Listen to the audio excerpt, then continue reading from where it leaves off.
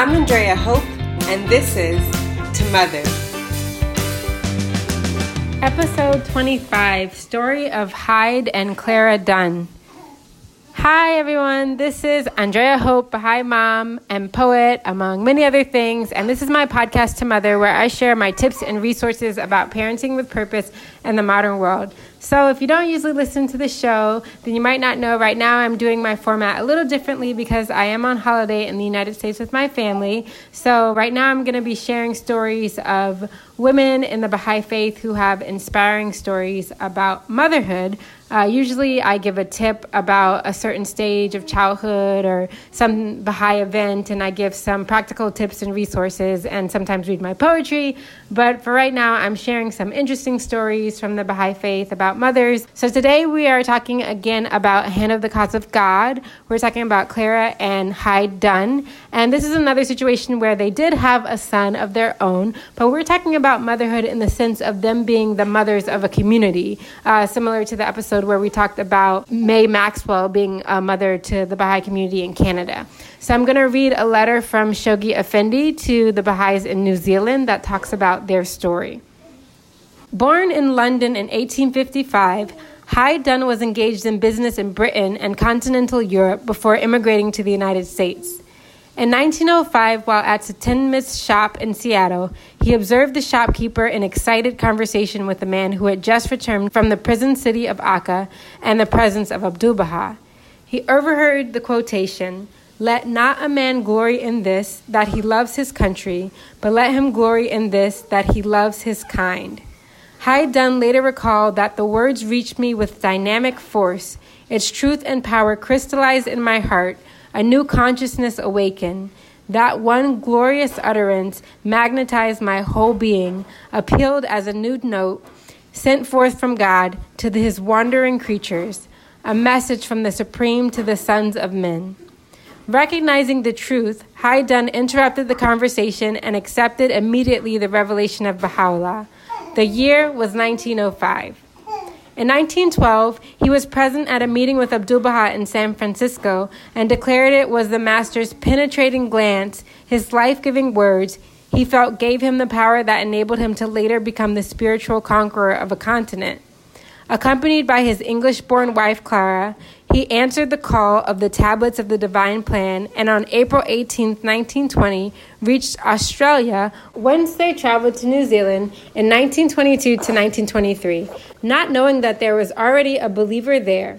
With their arrival to Auckland, the cause grew in that country, and when Hyde Dunn left to return to Australia, Clara remained for a time to organize a study group in New Zealand.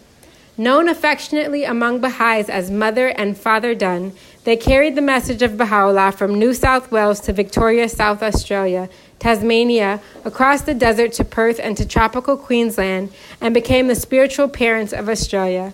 After Mother Dunn returned from a lone pilgrimage to the Holy Land, Father was elected a member of the First National Spiritual Assembly of the Baha'is of Australia and New Zealand in 1934. After his passing on February 17, 1941, Mother Dunn's dedication to the Baha'i faith continued unabated, and in 1952, she was elevated to the station of the Hand of the Cause of God by Shoghi Effendi, the guardian of the Baha'i faith. Father Dunn was subsequently elevated to the same station posthumously.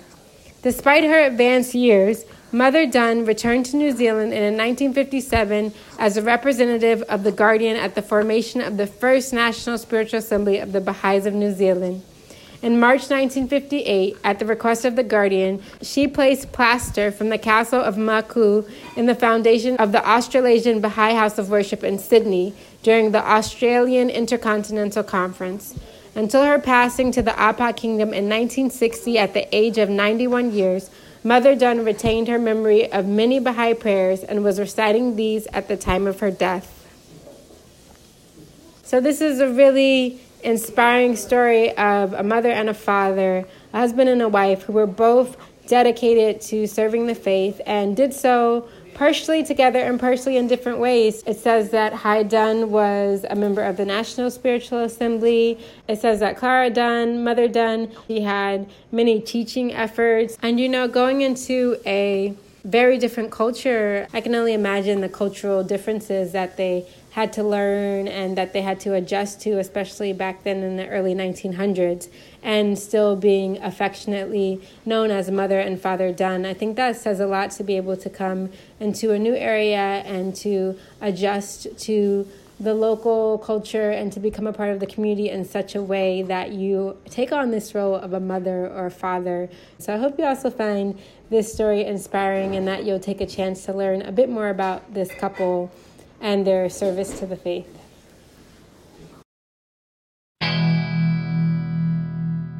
To Mother is an individual initiative and provides only the personal reflections and insights of its creator. That's me. For more information about the Baha'i Faith, including access to the official writings and contacts for Baha'is in your community, please visit Baha'i.org.